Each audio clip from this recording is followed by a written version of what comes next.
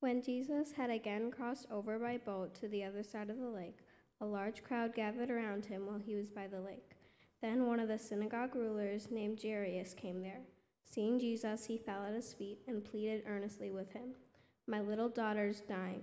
Please come and put your hands on her so that she will be healed and live." So Jesus went with him. A large crowd followed and pressed around him, and a woman was there who had been subject to bleeding for 12 years.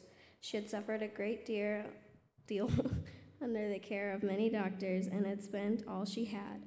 Yet instead of getting better, she grew worse. When she heard about Jesus, she came up behind him in the crowd and touched his cloak, because she thought, "If I just touch his clothes, I will be healed." Immediately her bleeding stopped, and she felt in her body that she was freed from her suffering.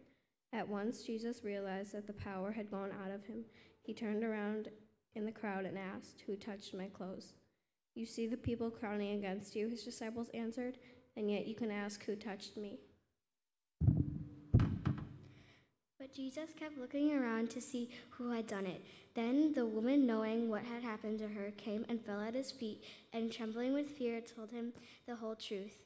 He said to her, "Daughter, your faith has healed you. Go in peace and be freed from your suffering." While Jesus was still speaking, some men came from the house of Jairus, the synagogue ruler. "Your daughter is dead," they said. "Why bother the teacher anymore?" Ignoring what they said, Jesus told the synagogue ruler, "Don't be afraid, just believe."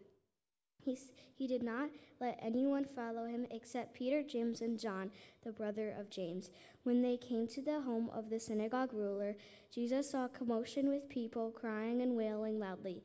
He went in and said to them, "Why all this commotion and wailing? The child is not dead, but asleep."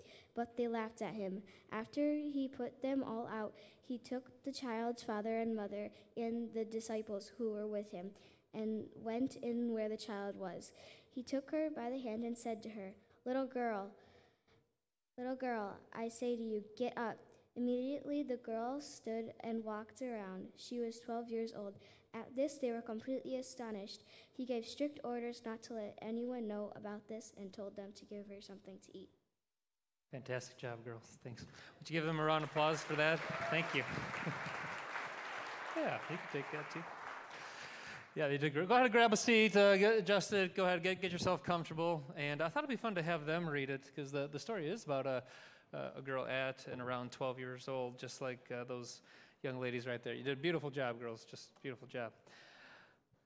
Today, as we try to get inside another story in the life of Jesus for ourselves, I'd like to take it from the vantage point of just one. Just one person, one really special person who's near and dear to all of our hearts, but sometimes that one person doesn't get all the attentiveness that they really deserve from us. Today, I just want to talk about you. Just you. How are you doing right now? Like really, really doing. I know we all think of ourselves as a little bit too selfish, so it doesn't feel comfortable going down this road, and maybe even we feel like we got a little bit of closet narcissism that might pop out at any certain point. So we're not used to opening up that question of making it all about ourselves. But I think the time comes where you are going to throw out of line everything else that is around you without taking a good, caring, attentive look at what's going on inside of you. What about you when you're taking care of everybody and everything else? Inside the story of the dead daughter and the bleeding woman, you got the story of two different caretakers. Really, they're running around getting everything done. You've got a dad who's running around trying to find solutions for his sick daughter. She's hurting. That's his job. He's provider, he's protector, and he needs to come up with an answer for her and fast. And that's why he goes running to Jesus for help with getting the answers and getting the job done that's on him as dad to do. Meanwhile, you have the bleeding woman who's been doing everything she could and should for 12 straight years. Going to the doctor, keeping her appointments, getting a second opinion, a third, then a fourth, probably trying some experimental treatments, taking money out of savings that she couldn't afford, borrowing money she didn't have for treatments that weren't going to work anyway. She's taking care of everything for her. But what about her? Sometimes you can lose yourself in the process of everything that you're trying to take care of and get done. But if you know Jesus and you're getting familiar with his voice and how he moves in and around us, he doesn't just care about helping you get done with all the stuff that is on you to be responsible to do. At the end of the day, he cares about her. Jesus cares about him. And Jesus cares about you. If you just rewind through a couple of the teaching series we've done this fall here in the life of Lake Point Church. Just before this, we were in Mark chapter 9. It's the story of another dad. This time it's a son who's being attacked. He's at risk, in danger every single day. And that dad is dragging the boy to Jesus, and it's getting worse. And in the middle of that, instead of just like fixing the problem and dealing with the son and taking care of the stuff, just took a very thoughtful moment with that dad and asked, how long has it been like this? What's that like on your heart? What about you? Or before that, we went through Mark chapter 4, which it's not a narrative story. That one's a parable. But in the middle of this illustration, you could have been fixated on the great mustard tree that's going to grow, or the seeds that are going into the ground, and everything that God is trying to grow here, there, and everywhere. And instead, the fixation of the story is on the soil. So it's like, how's the soil doing right now? How ready is it to receive? How are you doing? Is what Jesus cares about the most. A lot of you. A lot of you are doing a really darn good job right now, taking care of everyone and everything else. Why? Because that's what you do. And you are a responsible adult. You make a positive contribution to the world around us. And thank you for doing that, by the way. I hope that other people thank you for getting it done as well. But what I want you to know is, at the end of everything that you're doing and everything that you're responsible for, Jesus just cares about you. I, as a pastor, I care about you. And even though they don't always act like it, you got either kids in your life or parents in your life or colleagues or friends or other family members who, as much as they appreciate the stuff that you get done for them, so many of them would say what they care most about is just you. And so as comfortable as it is to turn that spotlight on yourself and to receive the fact that you matter, let's go there today. Because that's how these moments play out in the life of Jesus and what he's directing at you right now. There was a fancy leader in church history. His name was Augustine, born in 354 AD. And what made him kind of fancy is he's the biggest name to come in church history since the characters that made their way into the Bible, right? Like after Jesus, you got Peter and Paul, and then a couple other apostles and this and that, and then the Bible kind of closes off, and some other people come through the pipeline, and then one really, really big, important, fancy name comes along, and it's Augustine. Anyone who gets into church history knows about this guy. And one of his most famous works, or probably the work that he's known for, is called Confessions. And in it, he writes about his inner life, his growth with God. It kind of reads like you're getting inside of a guy's journal entries, but he knew it was going to be read by others, and he's just putting real stuff on the table. His thirst for God that's finding satisfaction. Where does God's love show up? But it's messy. So messy. He talks about his doubts. He gets into the conflict of intellect and faith, and how do I bring these two together, and is it going to work by the time it all gets sifted out? He goes into length talking about his lust, adultery, the bed he shares with a concubine, and how sex is the single biggest reservation he has of giving his heart fully to God. He's known as, his most famous prayer is, "Oh, dear Lord, make me chaste, just not yet." This doesn't sound like a guy who's heading his way towards saint status. And even after all this, he does a lot of messed up things where you would not want your child to be friends with this person. And at the same time, the way he went at it was a true spirituality, which opened people's eyes, because everyone up until that point thought that religion was there to get you behaving better. And if it can't get you to behave better, at least look like you're behaving better. And along comes a man who just throws his ugly mess on the table of what is going on inside him. He said, "Jesus, with that mess laid bare before you, I want to see what you make of a person from here." And at the end of that day, isn't that the best that any of us could possibly do? Lay down the inner core as ugly as it might be, and see where grace and love from God show up in the middle of that. I was going through my own journal this week, and for the record, this ain't going to happen often, all right? So don't get used to this. But April 8th, 2022, I went to see a friend today, and I was just surprised, frustrated, feeling defeated, really, that I've got stories I keep ruminating over. 3 families in particular, rejection that I've experienced, and it goes, at this point, these stories are years old.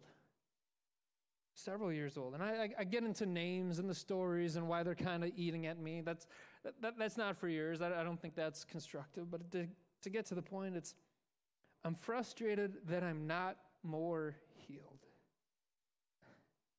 I'm frustrated because I thought I was healed. I knew myself to be healed.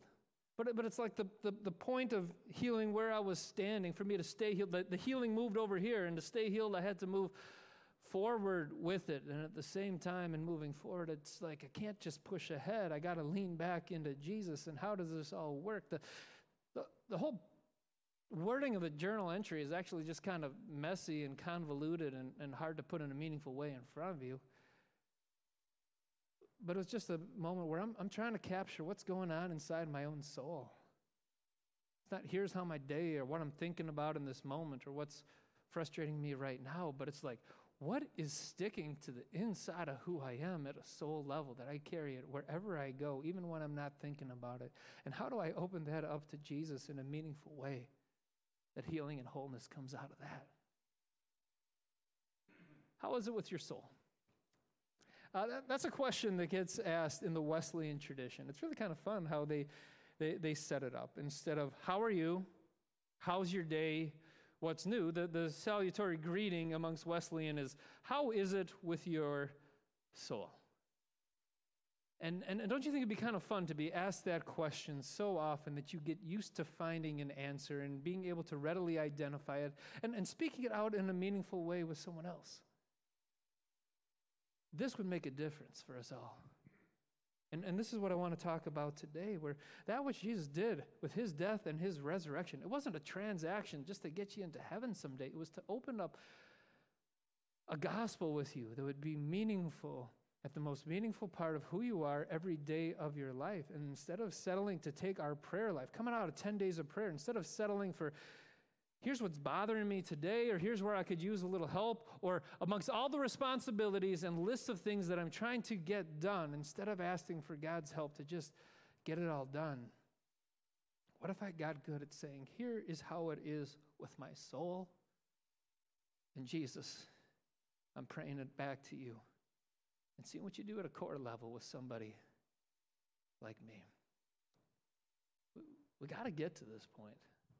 We got to get around to identifying that which it is inside of us, naming it, turning it into a prayer, and seeing how a great God like Jesus meets even that. So look back with me in the story. Let's go there in the story, and the story of the dead daughter and the bleeding woman, and let's look at what's going on in their soul. Go back to verse 22 at the father's grief, and I would label this as an acute kind of grief, right? It's sudden.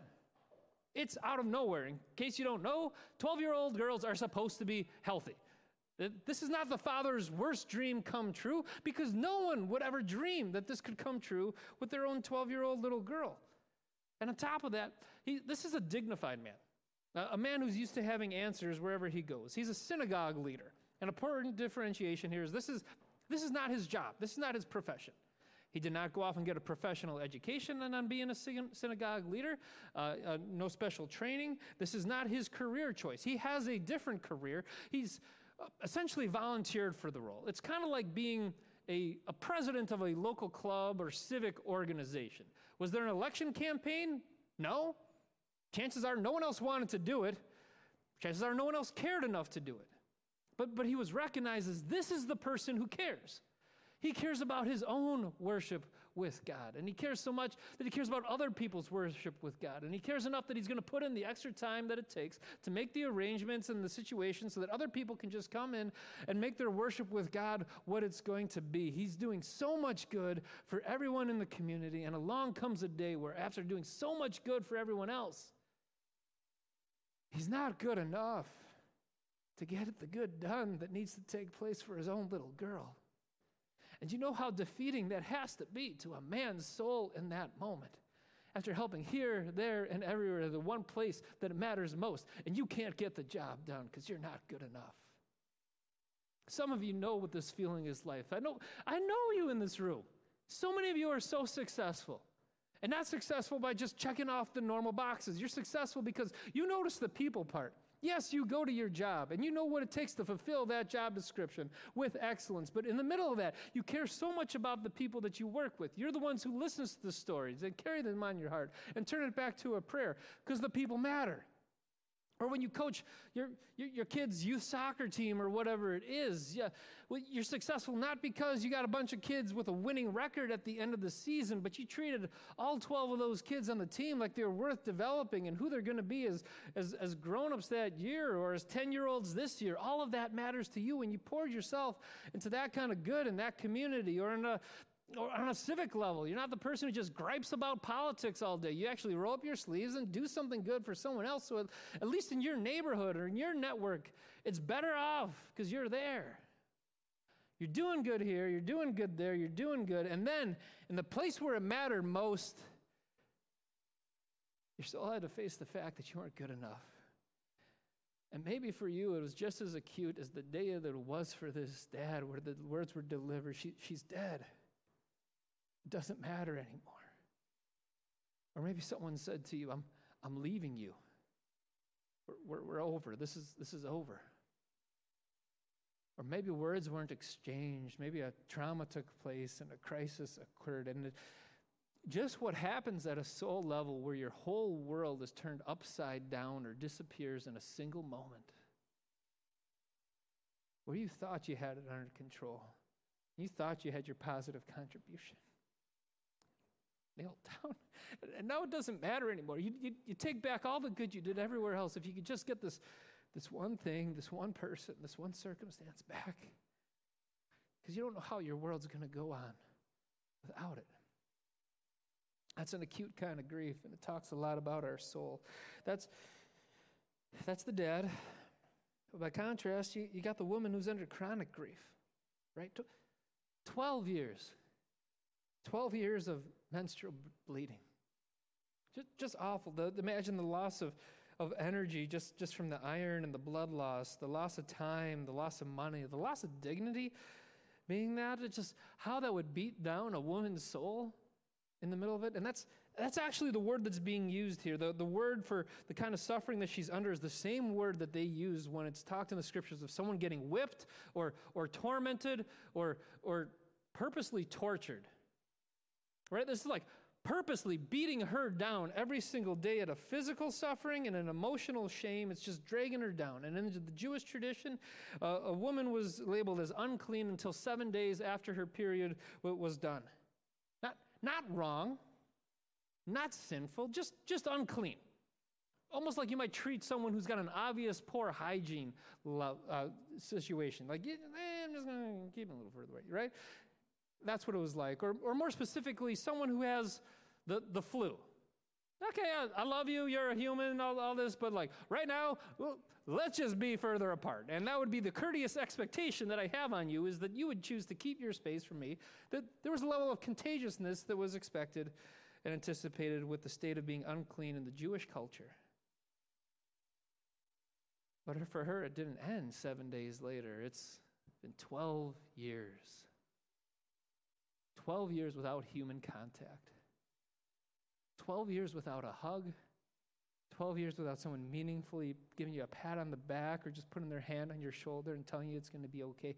12 years of everyone staying away from her. Sometimes because it was that other person's choice, they knew of her private condition and said, I want to stay away from her. Other times, most of the time, just voluntarily, because she feels unclean. I imagine herself just shaming herself most days. I'm not worthy of relationship. I'm not the kind of person that's worth loving. I'm not the kind of person that other people connect with. That's been on her soul. That's the loss of her humanity and her wholeness that's dragging her down. Beating her down, again, is the literal word that's being used here as a chronic grief, just losing. Do you even notice, like, go to verse 31, right? When Jesus asks, who touched me? What does she say? Nothing. She's not going to answer. She's not going to admit it. Jesus has to ask the question a second time. She is just not used to meaningful contact. She's not used to someone calling out to her. She's not used to someone calling her closer. And when she does come forward, verse 33, she does it trembling, and she's fearful. She was planning to go through the crowd that day as a nameless, faceless, insignificant member of society, maybe even a lesser member of society, just like every day for the last 12 years had been. But Jesus calls her out. She's just not used to it, and her whole body is shaking because her soul is not used to getting close to anyone anymore. Just think of how that would weigh on you. Chronic condition where you feel less human every day, the lesser human, or maybe even subhuman at the end of it all. And finally, if I could imagine to take one more form of grief that's explaining souls that day, it's everyone that day in verse 38, it's kind of in an ambiguous kind of grief.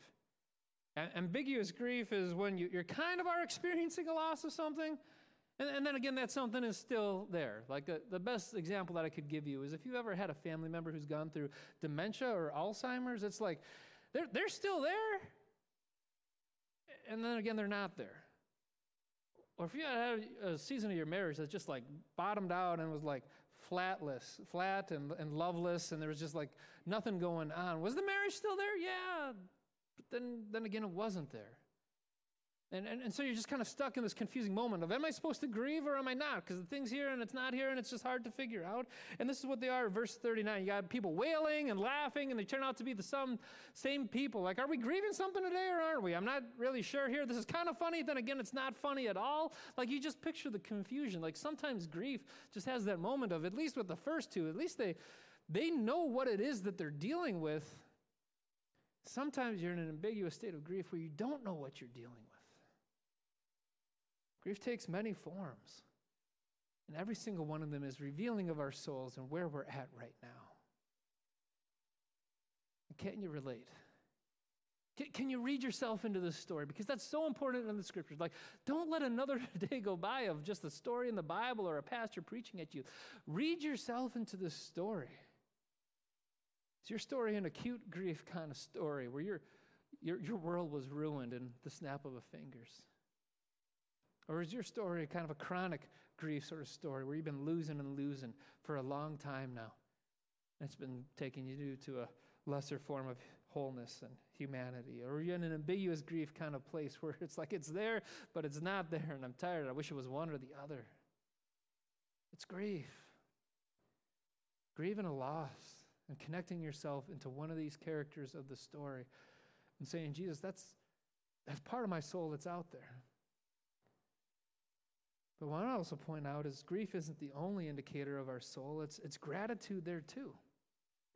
That's very much a part of the story as well. Like, okay, of course there's gratitude in the story, right? We had two 12-year-old stories that just converged. One's a 12-year-old daughter, the other is a woman who's been bleeding 12 years, and both of them get their happy ending today. So of course they're going to be grateful. But I want you to just think a little bit further.